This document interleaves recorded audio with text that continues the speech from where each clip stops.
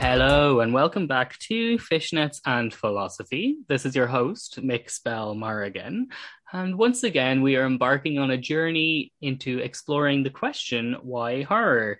Where each week, myself and a different guest do our best to unpack this fun question. So this week, I am joined by London. And before we jump into this discussion, if you could just kind of introduce yourself, what it is that you do, and I guess your own kind of personal connection to horror.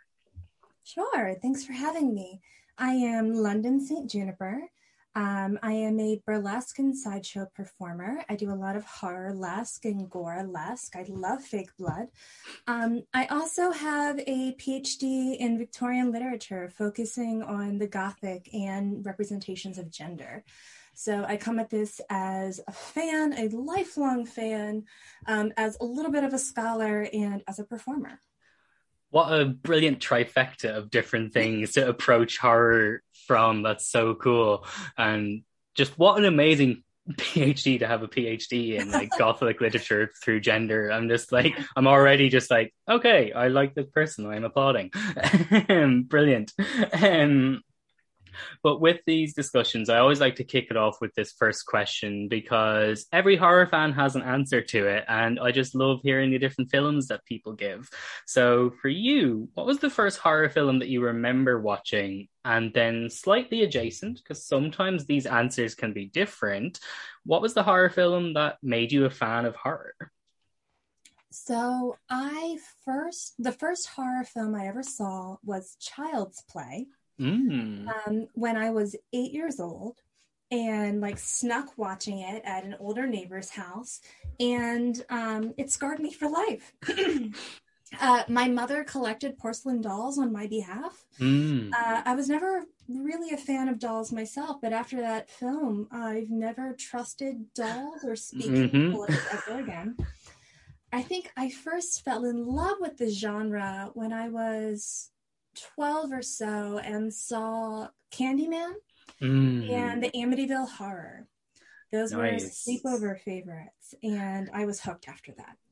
Nice. And actually, that's actually really interesting as well, that like Candyman was one of the, I guess, influential ones for you, because just as you mentioned at the outset, you know, you do have a PhD in Gothic literature, and as a film, Candyman really kind of has that, I don't know, Gothic element to it, even though it's a very modern day storyline. It has that, just, I don't know, maybe it's just Tony Todd brought that extra gravitas to it, but it feels like a Gothic story despite it being set in, like, you know, the ghettos of Detroit.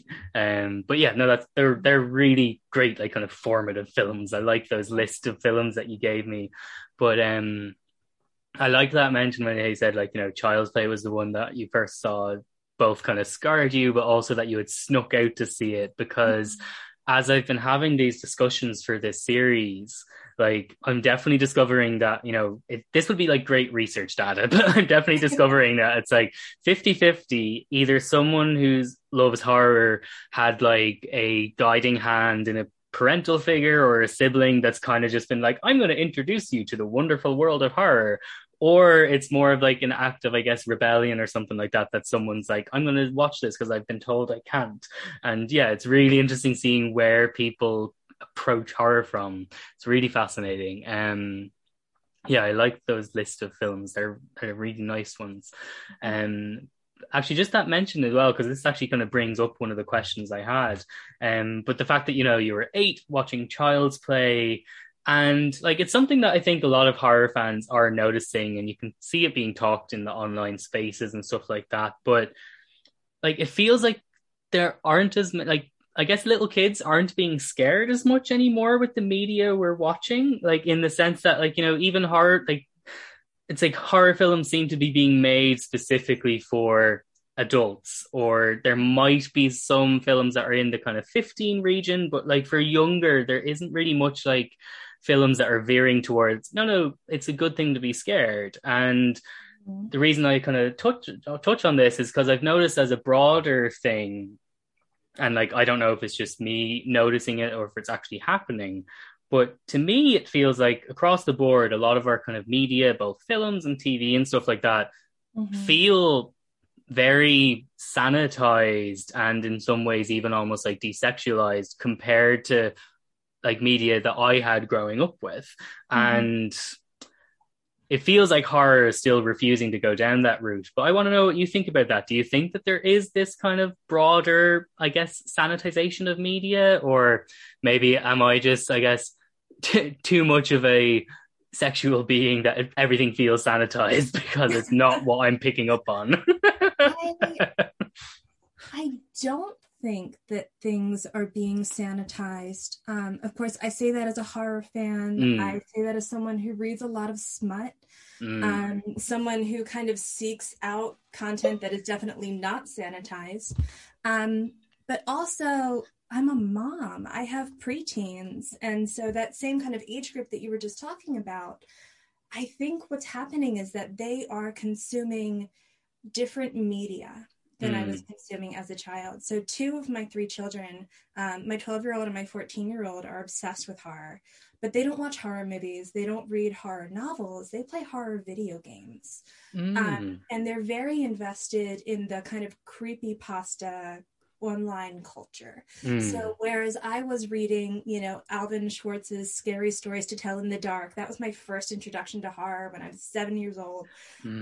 They're reading about Slender Man and all these other characters, and they're playing Five Nights at Freddy's and these other horror games, and they're telling ghost stories themselves, and they're creating some, pretty terrifying content, actually. But they don't have the same relationship to film that I had. Interesting. So it's more participatory horror than, perhaps just consumer horror. That's a really interesting window that I hadn't even kind of, I guess, because I don't have kids. I don't have young, like I'm not in that kind of, I guess, always online generation. Like, I kind of like, was there before the internet was really a thing. So it's like, I remember kind of like, that's where I was kind of growing up. So even though pretty much all my life, the internet has been there, there was a section that it wasn't. So, I don't have that specific relationship to the online worlds. So yeah, that's really interesting. Yeah, I hadn't actually thought about that. I like that. That kind of slightly kind of changes a little bit of what I guess I thought I was noticing or something like that. Like, I do think as a broader thing, like because of the advent of social media and stuff like that, we do seem to be moving towards a weird kind of like modern version of Victorian times. Like things feel very prudish. That is one of my favorite refrains. We're still Victorians. The way we think about children and families and culture and appropriate entertainment, we are very much still Victorians. Okay. So interestingly, I won't let my children on social media, but they love horror films. They love Alien, and they love classic slashers like Friday the 13th and Nightmare on Elm Street, and things like that. I love that. You're giving them a good education. I like that. But no, that's actually a really nice kind of more nuanced kind of perspective of what I was looking at. But yeah, actually that kind of gives credence to the film that I actually watched it as part of the Soho Horror Virtual Festival. We're all going to the World's Fair, which is like a film that kind of really explores that whole creepypasta thing that's very now. So yeah, no, that actually kind of gives more weight to that. That's really interesting. Thank you for that. That's going to change a lot of my thinking. So thank you for that insight. I like that. But yeah, that's really interesting. I'm just like going to have to go a different tangent so that I'll actually keep talking rather than my brain just thinking on a question and just pondering. And I'm like, no, we're doing a podcast. You can't just sit here and think. No, I really like that. Thank you. But yeah, so I guess going as complete 180 direction then, as someone who has been a fan and lover of horror for such a young age. And for yourself, like, what are your favorite subgenres of horror? And more particularly, why are they your favorites? Like, why do you turn to these specific subgenres? Hands down, no question, always my answer. Religious horror is my favorite. I love possession movies. The Exorcist is one of my comfort films. I can watch it over and over again. I do a burlesque trapeze act as Regan. Oh, wow. That is fantastic. It's good fun. So I enjoy this media on a number of different levels. And I think the reason I like religious horror so much is that I am an atheist, and so the religious concerns aren't really things that frighten me so much as the believers will go to the extremes of, for example, exorcism, when in the real space, it's like, wow, maybe this person, is having a mental health crisis and they need some medical intervention. I think it's also really interesting to watch religious horror and know that there are people who very much so fear these things and fear these experiences. And so there's an element of realism that, even though I don't share the belief, it grounds it a little bit more in a known experience. I also super love horror comedies. Yes. I have two in particular that I always recommend to everyone. The first one is One Cut of the Dead. Heard of it, haven't seen it yet. It's on my list. It's the film that I recommend to theater nerds, to anyone who has been involved in making movies or theater, like live entertainment of some sort. There's really going to be something enjoyable there. And also, I'm really a fan of Tucker and Dale versus Evil. Oh, I did adore that film. It is just perfect. It is so endearing, and I love this like perfect non-toxic masculinity. Yes, with their friendship, and then this the challenge of classism that goes into a lot of like classic horror tropes, and just it's so good. Right, like it's such like a complete Tucker and Dale tangent, but it's like such a just clever film because it subverts so many expectations, as you said, like as in, it's in the exploitation subgenre, but it's also going, no, these aren't the villains, these are just nice people. And then also, as you said, you have this association of this type of person as being toxic masculinity because that's almost the only imagery you get, and it subverts that. And there's so much going on that it's just brilliant. But what I love about it is that my favorite type of horror comedies are the ones that, like, if you stripped away the comedy, the horror elements would still work as a horror film, and it definitely leans into that. But it's like that perfect blend because so much of the horror comes from the comedic elements. Like it's just brilliant. I love that film.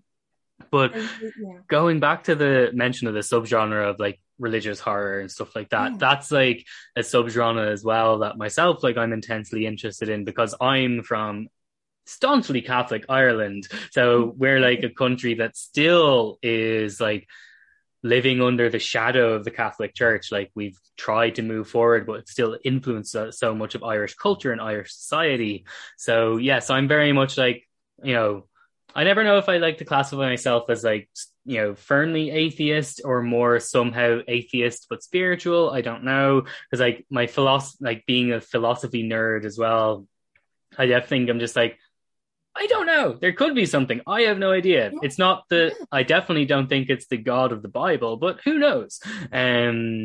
But like the religious horror is something that definitely frightens me as well, because usually I'm always like rooting for the demon because I'm just like, no, they're clearly the hero of this story. It's everyone else that's the villain. But and I think like religious horror as a subgenre, it just like is one as well that is a perfect subgenre for, I don't know, examining like the nuances of like the human condition as well, because like so much of human existence is like dictated by these religions and stuff like that. So these films are good at unpacking those. But stemming from this, I love that you mentioned horror comedy as a favorite subgenre, because there is this like type of belief among certain horror fans. And like when I started this series, I used to think it was like something that just existed online, like it was just like a terminally online thing. But as I've talked to more people for this series, there's definitely people like out there in the real world who think like this as well.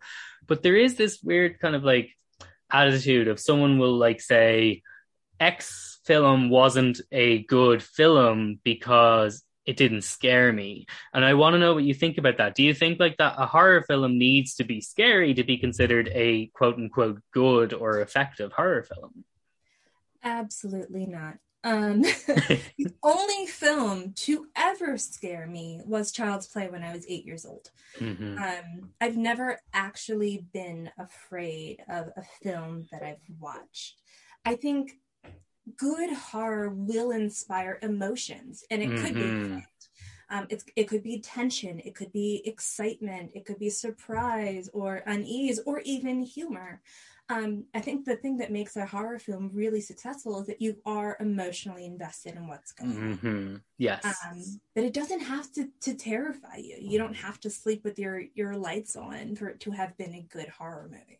100%. And like, I'm definitely firmly in that camp as well. Like, you know, it needs to elicit a response. Like, like to me, that's like what what would be considered an effective horror film, that it's elicited a response from you. Whatever that response is moot. But once you've had a response, like, because like to me, like if I'm watching a horror film and I'm like literally not feeling anything, then it's kind of like, then it's just not succeeded, because I should be feeling something, whether that's dread, terror, something. But if I'm not feeling anything, even like, you know, humor, then it's definitely just not succeeded. Not even just as a horror film, but as a film, because like stories are supposed to move us. So if we're not moved in some way, then, you know, it's like, what are you doing? Go back to the drawing board, please. But I think a part of it stems from, like you said, Child's Play scared you when you were 8. For me, the first film that scared me, and like this is like one of those things where I'm just like, I always bring it up, even like because I'm just like, I refuse to feel ashamed. But the film that scared me was Casper, A Friendly Ghost. I asked my parents to take me out of the cinema because it was too scary. And yeah, I've certainly rewatched it since, and I love it now. But like at the time. But I think that attitude of the film needs to be scary to be considered good probably comes from the fact that so many people, like when they watch their first horror film, it scared them because they hadn't experienced a horror film before. So it's almost like, maybe it's like a type of like adrenaline rush or this type of thrill that you're seeking it again. And but because you've had that experience, it's never like, you're never going to have that first horror movie experience again. Like, you know, like even if you get scared from another film, it'll be different. It'll be kind of subpar, in the same way that, you know, they say that, you know, your first heartbreak is always the hardest. Like it's the same thing. It's like that first type of experience, whatever it is, will always like be heightened in your brain because like you have that physiological response. That, and one of my favorite kind of non-fiction books is The Body Keeps the Score, which is more about trauma and stuff like that, but it talks about how, you know, your body remembers what you've gone through. And I think that when it comes to horror films and horror fans, that's very true. And that's probably why there is that feeling of like seeking that feeling that you can't get again. And maybe similarly to this, and I want to know what your perspective on this one is as well. Like, I think it's the same type of attitude, but maybe slightly different. But there is also this subset of horror fan that's very much like, there's no good horror anymore. They don't make it like they used to. And I want to know what you think, where that attitude might stem from. Well, two thoughts. So, and I think that they're related to both of these questions. I think my immediate answer to this question is the sense of nostalgia and how media is pushing nostalgia as a primary like capitalistic concern. And I think too much investment in nostalgia kind of increases fear of change. And so people don't want new. They don't want change. They're afraid of losing what they've already enjoyed and what they've loved. And, I think that's kind of a shame, because exploration and changes and development don't take away from what you already have. You still have that media, you still have that content. You might find additional media and content that you enjoy. It may not be for you. I am someone who does not enjoy torture porn. And so I saw the first Saw movie, and it was just not for me. And there was a long period of time where I essentially wasn't seeing much horror, because that's what was marketed, at least here in the US, what I had access to. And so I wasn't watching a lot of horror films any longer. But I think too that, and this, I think it's related, it's off the cuff, and so I'm still working on this. But I wonder if these attitudes come from the perspective and the demographics of the audiences, the people who are playing it. With whom do you identify in a film? And why are you watching a film? I am a queer woman who has always felt on the outside, and so I'm rooting for the monsters. Yes. Right? My favorite slasher is Nightmare on Elm Street. I love Freddy Krueger, and I love him because he is queer and campy and violating these normative spaces. And I love horror for empowering people and demographics and ideas that are not normally empowered. And so, I love Possessed Reagan, and I love Freddy Krueger, and I think Midsommar is a very happy story. But I think perhaps if you identify more normatively, it might kind of challenge your appreciation of it and what you enjoy in that film. Oh, I'm just like fireworks going off in my head right now, because everything you said was just so like beautifully eloquent and just like resound. Like I'm just like nodding along, like, yes, that's fantastic. And like there's so many like areas I can go now, and it's just brilliant. Thank you. But yes, I think it's like they're definitely related, and two thoughts that are very related, because I think it's both this resistance to change. It's like not wanting to let go of what you have nostalgia for. And then also, and like this is very much my belief, it's this attitude of, I'm a cisgender straight white man, and I'm no longer the focus of the film. And like, I think it's like a bit of like I don't know, it's like almost like a crybaby throwing the pram, like throwing your toys out of the pram attitude of kind of just like, I'm no longer the focus of everything. And it's just like, buddy, sit down and shut up. You've been the focus for long enough. Like, let other people have a bit of the pie. And also just open up your, go to the buffet. There's so much more interesting perspectives. There's like, your life will be enriched by opening up to other perspectives. But I love what you said as well about, being a queer woman, that you've always related to the outsider and the monsters. And like one of the statements that I'm very much like, a firm believer of is like, horror is inherently queer, full stop. Like it always has been. Absolutely. And like it, especially like, even, if you particularly think of like, films during the Hays Code era, where those films couldn't be explicit, but they were being made by queer people. So if you're queer, you know where to look. And that's why, as you said, whether it's Dracula, the werewolf, Frankenstein's monster, or more modern iterations like Freddy Krueger and Chucky and certain characters, there's these characters that you relate to because they challenge norms and they are like queer in so many ways. And yeah, like I think it's just, there is like, it's this resistance to change, but it's also not wanting to accept that horror is inherently queer. Because I feel like horror is now, it's no longer subtextual, it's text. And some people don't like that. Yes.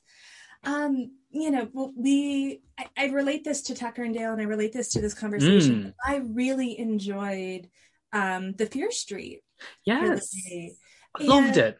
It was beautiful. You have, prominent queer characters. You have this really delightful, once again, non-toxic masculinity being represented. You have this concept of, you know, a past that is still haunting us, and why is it haunting us, and why us, and just, you know, it's a really good picture of kind of all of these changes and these ideas, because people who are resistant to change, they're not just resistant to change in media, it's cultural change.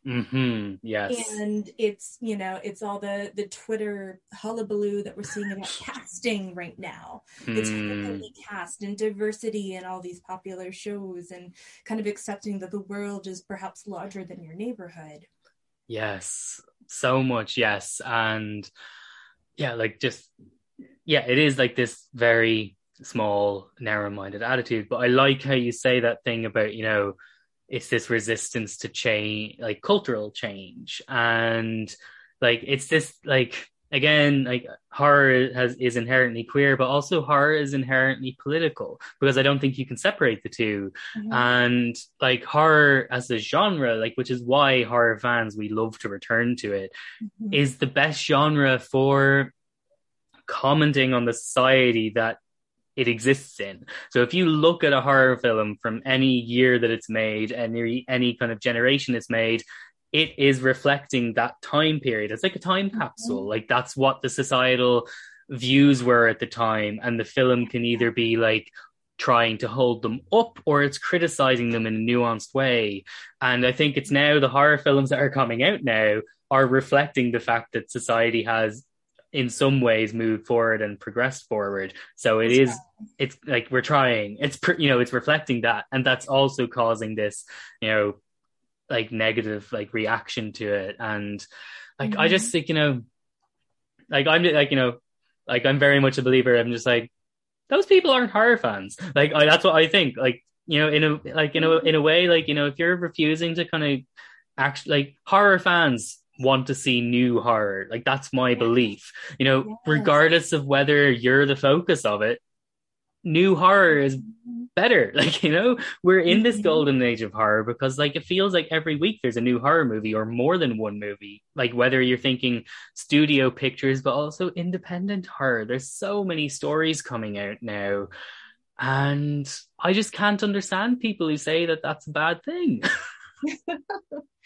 Well, and it's too, there's almost like a defense, like horror has to be, if I'm a horror fan, then I have to like all horror. So if I don't like something, then it's not real horror. And it's like this comic book guy, like, view of the world. Like, if you're a fan, you should be able to name every single person and all the directors and all this. And you don't have to. You can just like, I don't like torture porn. I don't like the Saw series and that kind of genre, and that's okay. They can exist for people who like them. I think you mentioned on Twitter that you don't like The Shining. And I do, as you know, someone, I really love haunted house films, and so The Shining is one of those movies that I can put on in the background at all times, and that's okay. We can both be horror fans and 100%. Yeah. You have to defend your identity in this kind of, not you specifically, but people. 100%. Genre. There's so much there, and it's okay if you only like a piece of it. That can still be your piece. Exactly. And oh yes, that's so much like, and I don't like, maybe it's something that's like being fueled by social media, and like, because like so much of social media is about like reactionary, you know, algorithms and bullshit. But like, it's weird, like, it always like bugs me out that like someone will be like, say there's a new horror film that's come out, or someone's like had their first time watching a film, will be like, oh, I had such a good time with this film, I loved it. You just know that automatically there's always going to be someone underneath it going, oh, you shouldn't like it, that's a shit film, and trying to tear down that joy. But conversely, someone will say, this film didn't work for me, and someone will try to turn them around and go, maybe you didn't get it. And I'm just like, that's like a really, like, it almost like feels like a bit of like an ableist attitude, because it's kind of just like insulting intelligence or something like that, to say, oh, maybe you just didn't get it. And I'm just like, people can dislike or not like me, you know, or enjoy media or films But my approach is always like, just let them have that opinion. Like their opinion, whether they love it or whether they hate it, that doesn't take away from your experience of the film. Likewise with The Shining. And it's funny, like I love haunted house and ghost story films, but The Shining as a film just didn't work for me for whatever reason. I can't put it, I don't know. I'm not going to ask you to defend it either. Yeah, exactly. Okay. And I loved Doctor Sleep, so I don't know. It's so bizarre. It was very good. I like that. It's just, and like that's the thing. Sometimes films just don't work for someone. And like it's weird. And this is something that I'm working on a piece for my website blog, like a written piece, and maybe I'll try and ship it out. But like I feel like my understanding of my own queerness and my gender identity has helped me recontextualize my understanding of how I enjoy horror films. Because like a film like The Shining, it's held up as this like bastion of horror cinema. So I've because it didn't work for me, because I didn't like it, I felt like there was something wrong with me as a horror fan, because like if you're a horror fan, you should love this film, whether it's Texas Chainsaw Massacre, any of the classics, you're supposed to love it. So if you don't, you're failing in being a horror fan. And so, yeah, it was something I beat myself up about a lot, even though it didn't work. But then since I've understood myself as a person through like understanding who I am gender wise, it's made me realize that fuck that. It doesn't matter. But yeah, so that's like something I haven't really put like the full blank thought process on, but it's something I'm working on written piece wise. But complete now another, I'm sorry, go ahead. I was going to say, along the lines of what you were saying, I'm not a fan of this idea of highbrow horror. Or at least the label of highbrow horror. There's a kind of classism to it. There's a kind of intellectual expectation of it. And I'm a media scholar, and I'm a media scholar of, quote unquote junk media. I analyze comic books. I'm a cosplay scholar. Gothic literature was the junk media of its time, even though we see them as classics now. So I'm always going to analyze everything I consume. That's who I am. I don't think you have to in order to enjoy horror media. And to call something highbrow suggests that you have to think really deeply and intellectually about something, when you should just be allowed to enjoy it and kind of consume it as is natural for you. 100%. And like, I get in my head, I'm equating highbrow with quote unquote elevated horror, because but I think it does, like, now that terms to me, like, has it always been associated with coming from this stance of, I don't want to admit that I like horror films, so I'm going to create this new term for this film I like. And it's that intellectual superiority of kind of like, again, viewing horror as the junk media. So as in your head, horror is the schlocky B horror movies. That's what horror is, or the torture porns, or whatever it is, something that usually has a more extreme or gory nature brings it down. So therefore, that's what horror is. What you like, even though it is horror, is somehow different and better. And yes. Yes. But yes, so but no, that actual point, like, that's actually an interesting point about, you shouldn't have to necessarily critically engage with what you're consuming. And that's something that I'm always like, I don't know where, like, I think it's a very nuanced topic, because like these two questions are kind of very linked for me. So like, I'll probably like bring them in similarly. But for example, like there's one topic which I think everyone who is a fan of horror media, this question is something that we kind of have to, I guess, reconcile with in some way. But it's the whole feelings around censorship, about like, are there lines around what's acceptable to be portrayed on screen, represented, or should art just be allowed to be art, and is everything permissible? And I think like you can't tackle that question without being someone who critically engages with the media you're consuming. Like, and then spinning off from that, because I do think is very related to censorship. But the whole, which again is something that unfortunately a lot of horror fans again have to reconcile with, but it's the entire topic of art versus artist. Like, again, I think if we like, I don't think we have to have a hard line of, someone doesn't, people have to critically engage with media. Because if you take a hard stance, that leans towards fascism, and we don't like that.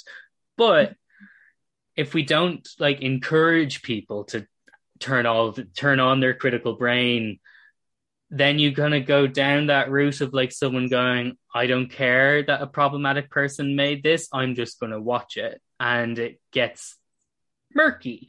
So I want to know what you I know that they're kind of two big topics I've bunched together.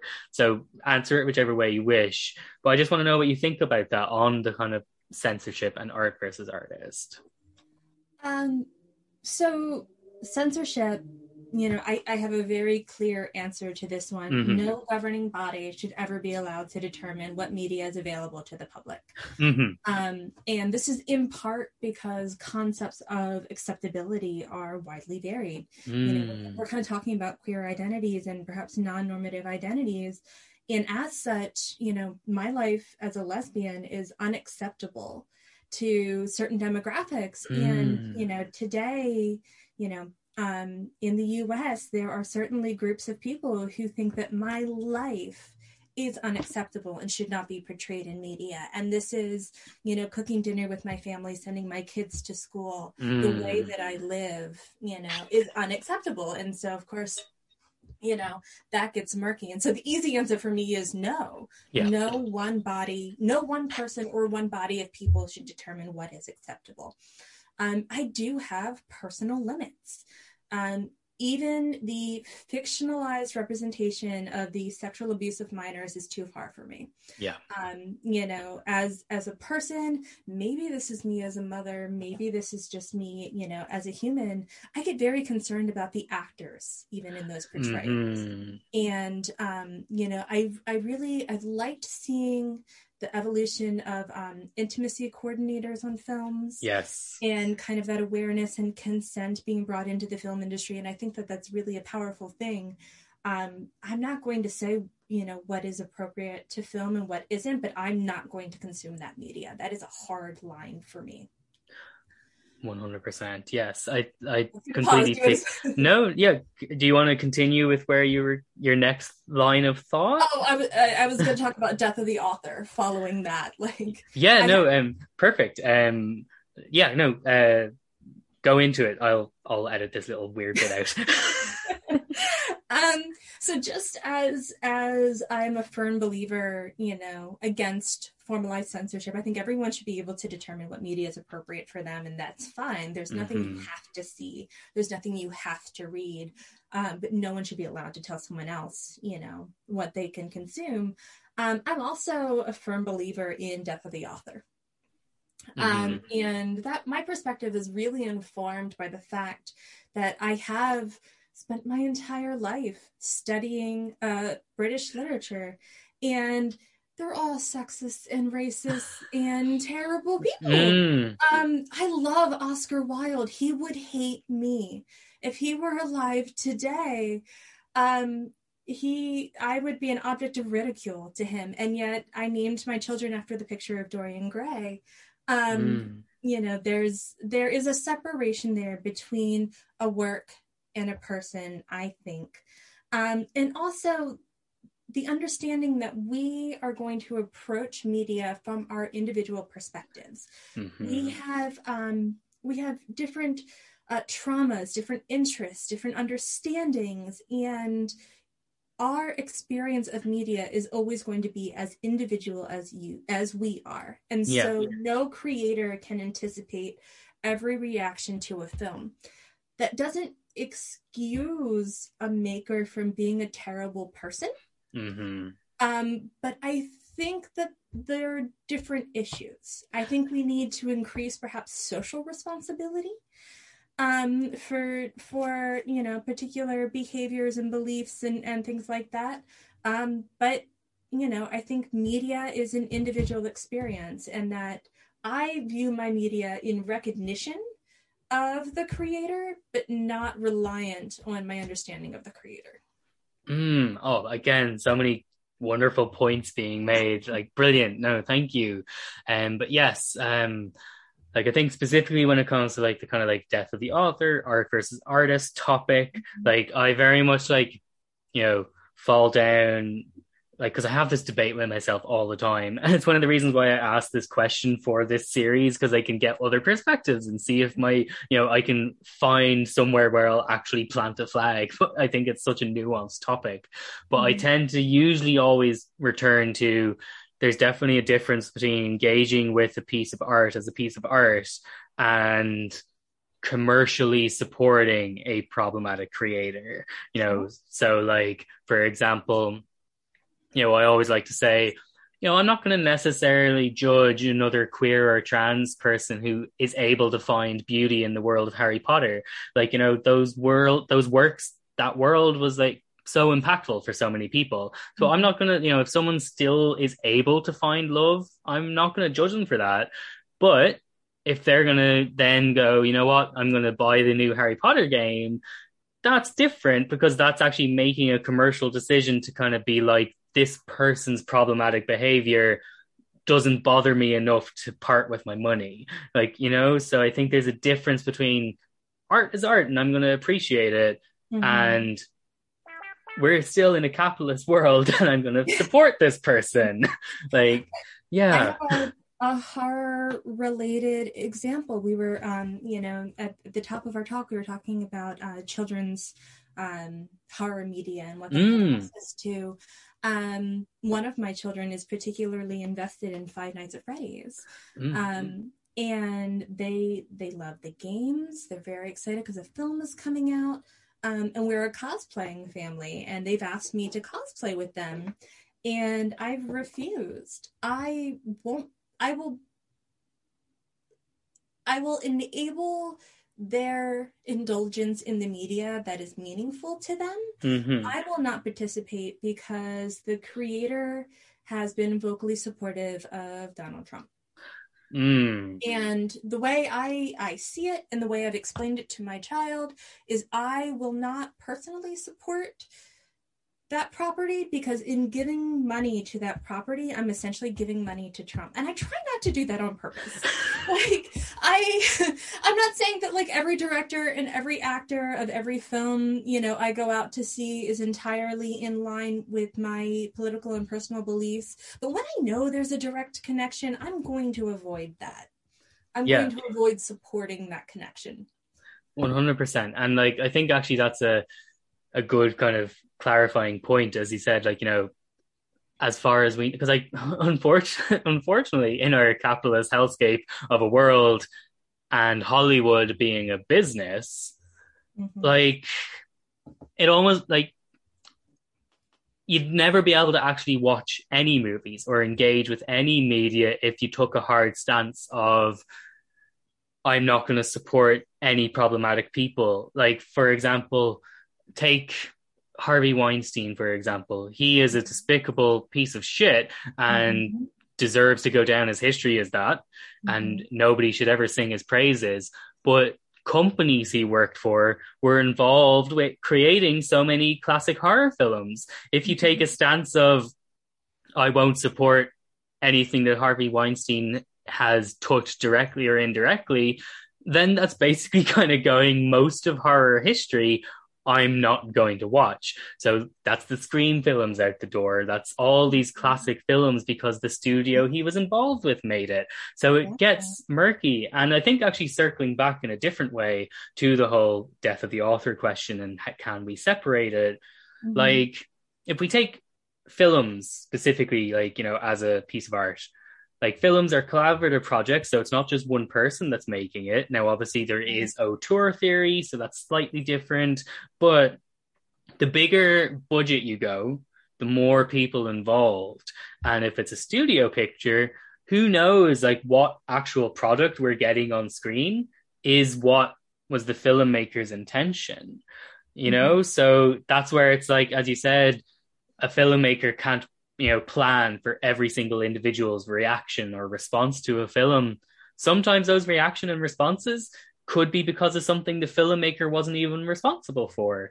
Mm-hmm. So so it's a very kind of like, I think that's why I don't think we have to critically engage with the media we consume, but I do think it should be, I know, nudgely encouraged. I think that's, a little bit what I'm saying. Like, I think that there should be cultural responses too. So it's not necessarily, I can't watch Scream. Yeah. But I think that people who, break laws or violate trusts and contracts should be held, responsible in some way. And I can still watch this movie and think that, this person, the screenwriter, the director, or the actor, whoever it is, has done something wrong and should be held responsible for doing something wrong, or it should be publicly acknowledged that they've done something wrong. I think when we come to horror too, there is, I always come back to this concept of queer retrosexuality and this kind of like queer reclaiming of something, a time, a space, a style that was traditionally held against us as queer people, but we kind of like take it and make it our own. Shahani kind of uses this example of like the mid-century aesthetic. And like queer people's kind of like taking back, this pinup and this greaser and this like 1950s, particular, I think of it as 1950s Americana. But like taking that and making it queer and making it part of our queer representation. And we can acknowledge that this is a really harmful, ugly past, there, this was a time where in the United States, you had to wear a certain number of articles of clothing according to the gender that you were assigned at birth, right? And it was criminally, held against you if you didn't. And so going back and reclaiming that style as a queer identity can be really liberating. And I think we can do the same thing with horror as a genre and films that we like in particular. And, there may be fans of Harry Potter who are essentially queering the text through their interaction with the text.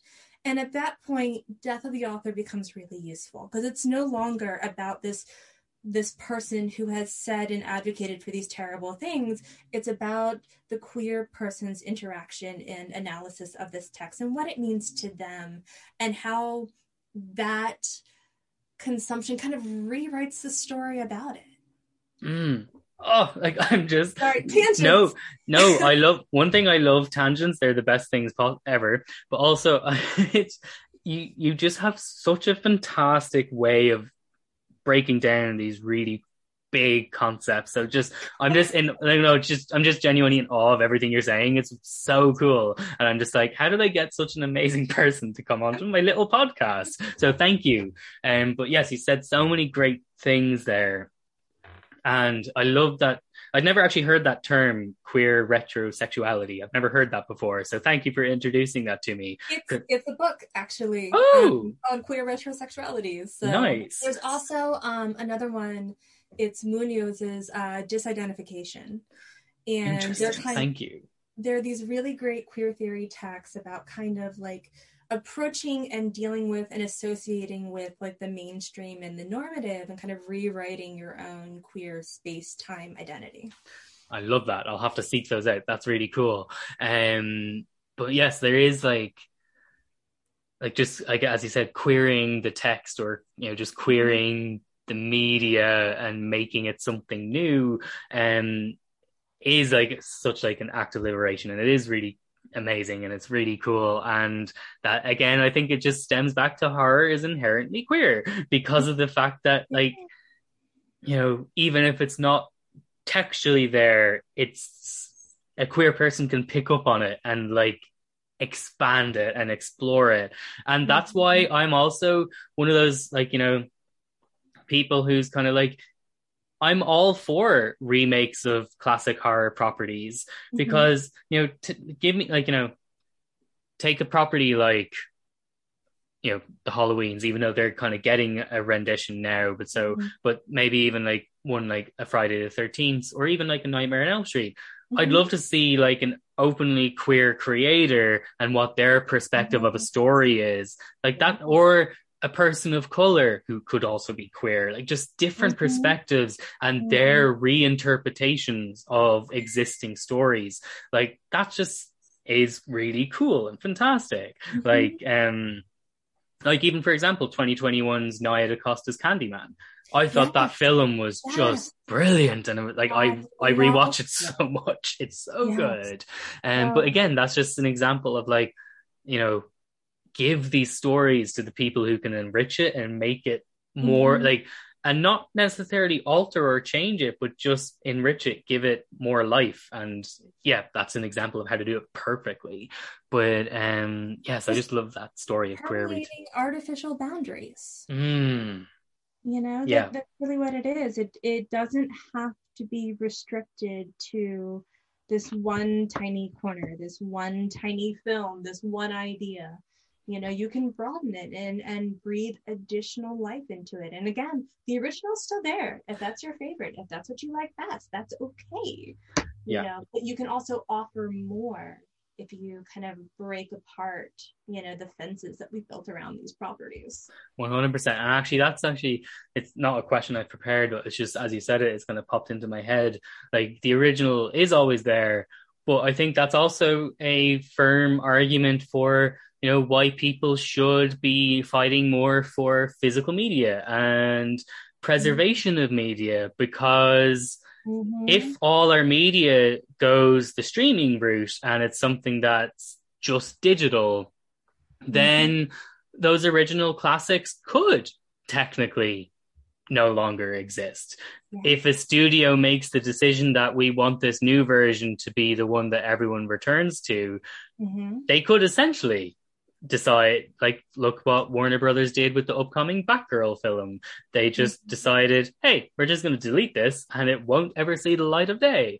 And that's annoyed me to no end, because it was also going to be a very queer Batgirl film. And it's just, that's a tangent. But it's a good tangent. I will say I own a physical copy of the Star Wars where Han Solo shoots first. Exactly. I have to, and it is important to preserve those. And kind of to our earlier conversation too, I look at buying physical media as a way of voting with my dollars. Yes. Even if I don't ever technically watch the copy that I own, in purchasing this, I've told the industry that I want more of this content, that I liked this content, that that they should invest more in this kind of thing, which 100%. Feels like it might be harder to do with streaming. I don't know. Maybe that's ignorance on my part, but no, I know what you mean. Like, well, especially because like so much of like the big streamers, like, the Netflixes and stuff like that, like, so they're, the way that they dictate what's popular and stuff like that, so much of it is like behind their big iron gates that they don't let anyone into. So when they make these decisions to, like, say, cancel series and stuff like that, you don't know, like, what number, like what the viewership was, like, and stuff like that. So you don't know, was it like, one viewer away from what they needed to be renewed? Like, you never know, and they won't give us that information. That makes it more frustrating. But I think, like, and also, for example, like, I'm on my second rewatch of Neil Gaiman's Sandman series on Netflix, which I'm just loving. It's like so just perfect, and again, an inherently queer media, and I love that it's just bombastic about it. But like, Neil Gaiman has been very vocal and active on Twitter, talking about how he needs people need to watch it through all in one go and stuff like that, because that's how Netflix works. They dictate on how popular it is initially, how many people binge it. If it gets enough bingeable watches, then they go, okay, we'll give it another season. And like, I think the point I'm kind of making is, I guess these streamers do obviously have some way of dictating what, like, as in people paying with their dollars, of dictating what people want to see but it still feels like it's like behind this kind of like weird murky cloud and we don't really know. Whereas with physical media, it's very much, I want a physical version of this. Please give it to me and I'll pay for it. And like, that's why we're seeing like, you know, I love that there's, you know, whether it's like, you know, is it Sight and Sound, and there's deep, you know, Criterion, and there's all these different like kind of media preservationists who are giving new life to classic films.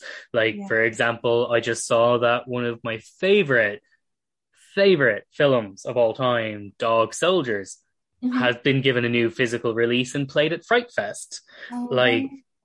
Which is so cool, because that's a film that's underrated and now it's getting a new life. So I just think that those fans who are complaining about new horror films that are coming out, they are resistant to change, they don't want remakes of any kind. I think those fans should be the ones that are front and center fighting for media preservation and physical media, because if you're not doing that, then I don't believe your argument. I don't think you actually care about the point you're making. One of my absolute favorite horror films of all times was a made-for-TV horror film from the 70s called Satan's School for Girls. And I, in my corner of the world, we used to have Tower Records.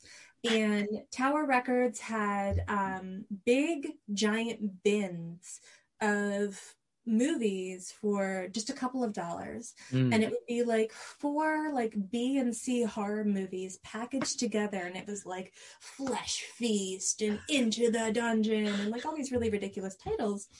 And, you know, in one of these packs of 4 movies that I bought for a couple of bucks, there's this 1970s boarding school Satan horror movie, and it's an absolute delight.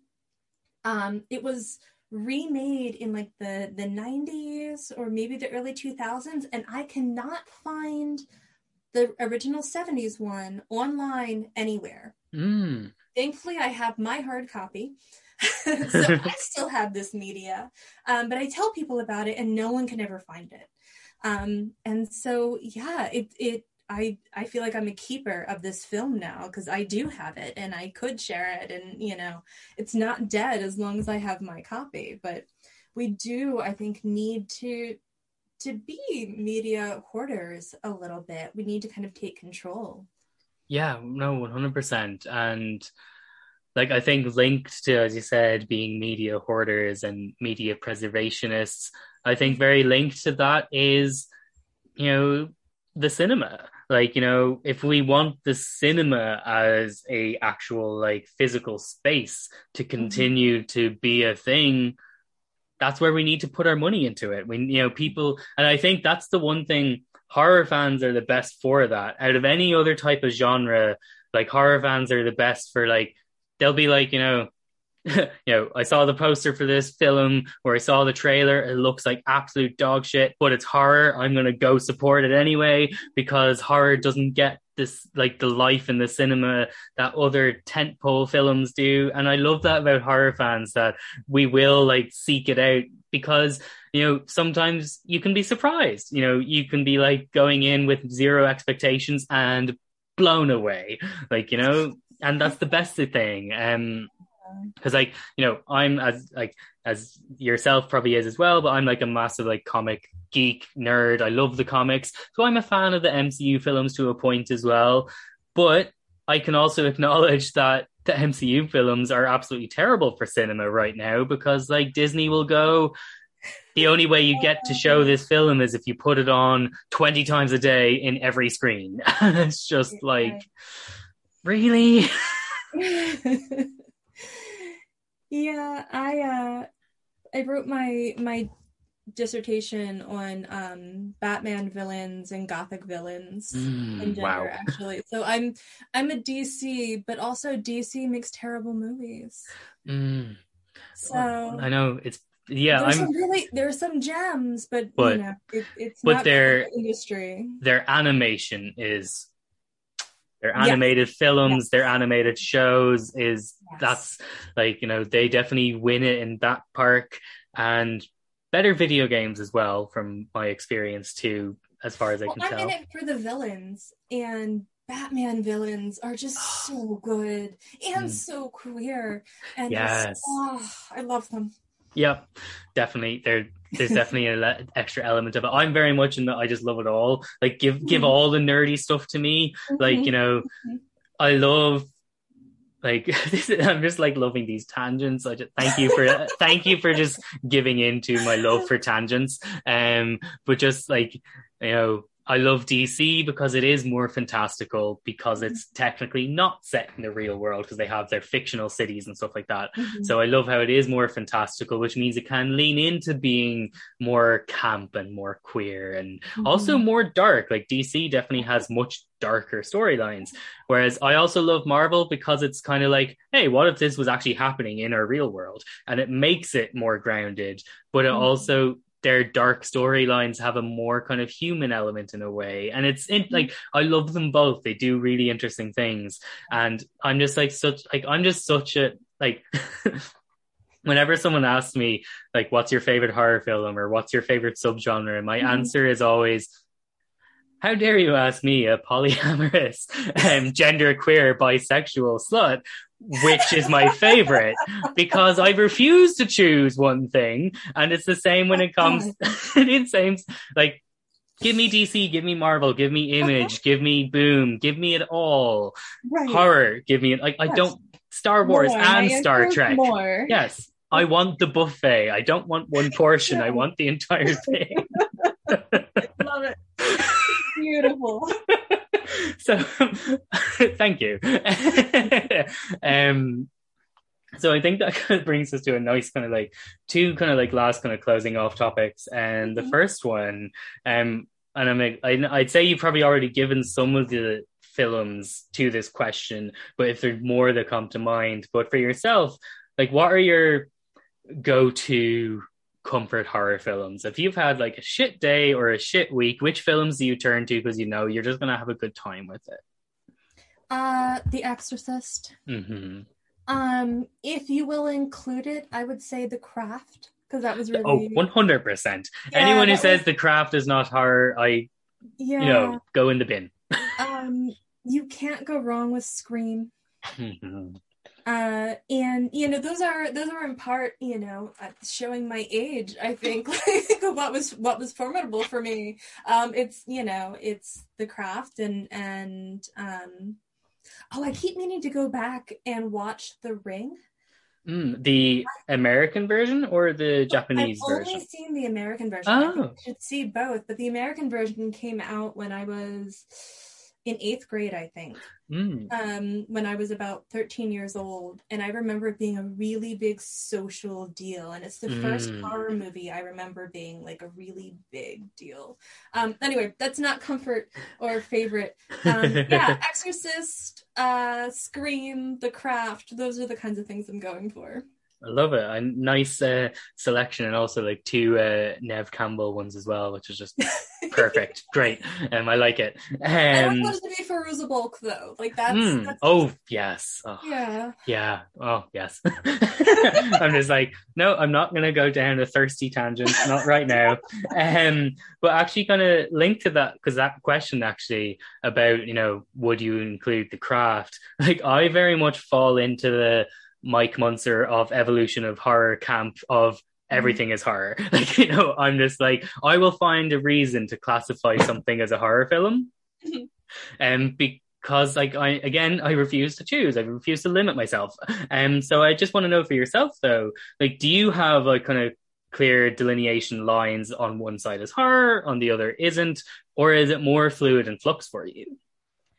I think, horror is, I actually wrote a really good answer to this. And now I can't find my answer in my notes. Okay. So horror is anything that includes an extraordinary threat. something that is outside of a normal experience. And that could be a serial killer. That could be someone, suddenly calling you on the phone and coming into your house to stab you. That could be demonic possession or a dream demon coming to get you. It is a threat that is outside of our normal experience. And whether or not that is something that is frightening to you, I don't think necessarily matters. What matters is that it's extra. It's outside, but also in addition to.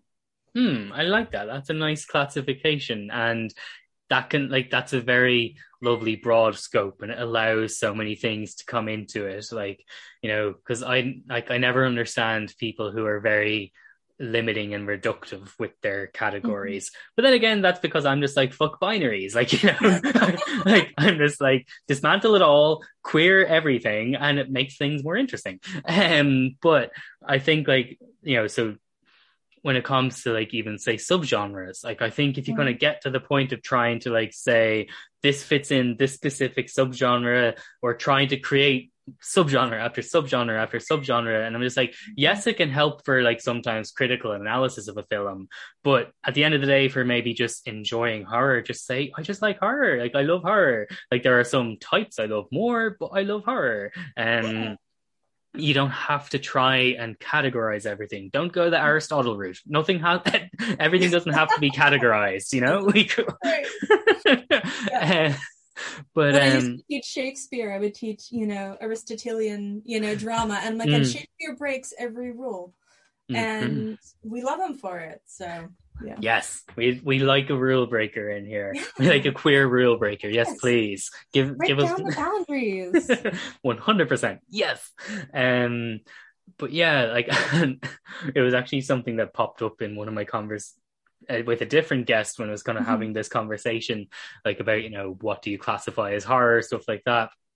I'm just thinking, as someone who is very much innately polyamorous and non-monogamous, most rom-coms are horror movies to me because they revolve around monogamy and love triangles. So I watch those and they're horrifying. That is fair. I think, yeah. I'm going to stick with my definition, but I add to that, things can be horrific and not be horror. Yes. For me, personally. There are things that are just absolutely horrific, and it's not, yeah. Yeah. But I like that. Not to challenge your definition. I like that. But... Yeah. But brief little mini tangent. But yes, very much so. I think, as you said, I like that as well. Certain things can be horrific to the watcher, but not necessarily classified as horror films. But I'm very much in the camp of as a person, just if I can find if I can justify just a sequence of a film, I can be oh, that's a set piece that follows a trope, therefore the entire film is a horror film, even if the rest of it isn't. I can get behind that. Absolutely. I can support that. Brilliant. But thank you for indulging me. But to bring us to our last kind of question, which is where I try and to round things off, and I just want to know what are your, are you feeling hopeful about the future of horror? Do you think we're going to continue to break more ground? We're going to continue to be more queer and just kind of be more progressive and diverse? Or do you feel that there might be some form of a rebound and a reaction to, I guess, where we are culturally at the moment? What do you think? Are you hopeful for horror? I think horror is our rebound and reaction. I think that as, normative culture becomes increasingly more restrictive, we're going to try and push more boundaries within horror because it is the genre that best allows us to do so. And frankly, I'm very excited to go to the movies this fall. This week, I need to go see Bodies, Bodies, Bodies. I want to go see The Invitation. I'm very excited for the menu that's coming out. I think we have some things to look forward to. And I think in particular, indie horror is really going to give us a lot of gifts. I don't know that major industry is really going to push the way that we want it to, but I do think that there are a lot of opportunities in the future. 100%, and what a nice message of hope to land on. So before I let you go, where can people find you and support your work? Well, I am a Washington, D.C. based performer. You can find me all over social media as London St. Jennifer, ST Saint, or London St. J. And yeah, find me on Twitter as PhD Pinup, or Instagram and Facebook as London. Amazing. Well, thank you so much for joining me. And to my guests, keep your eyes and ears peeled for future releases in my Why Horror series.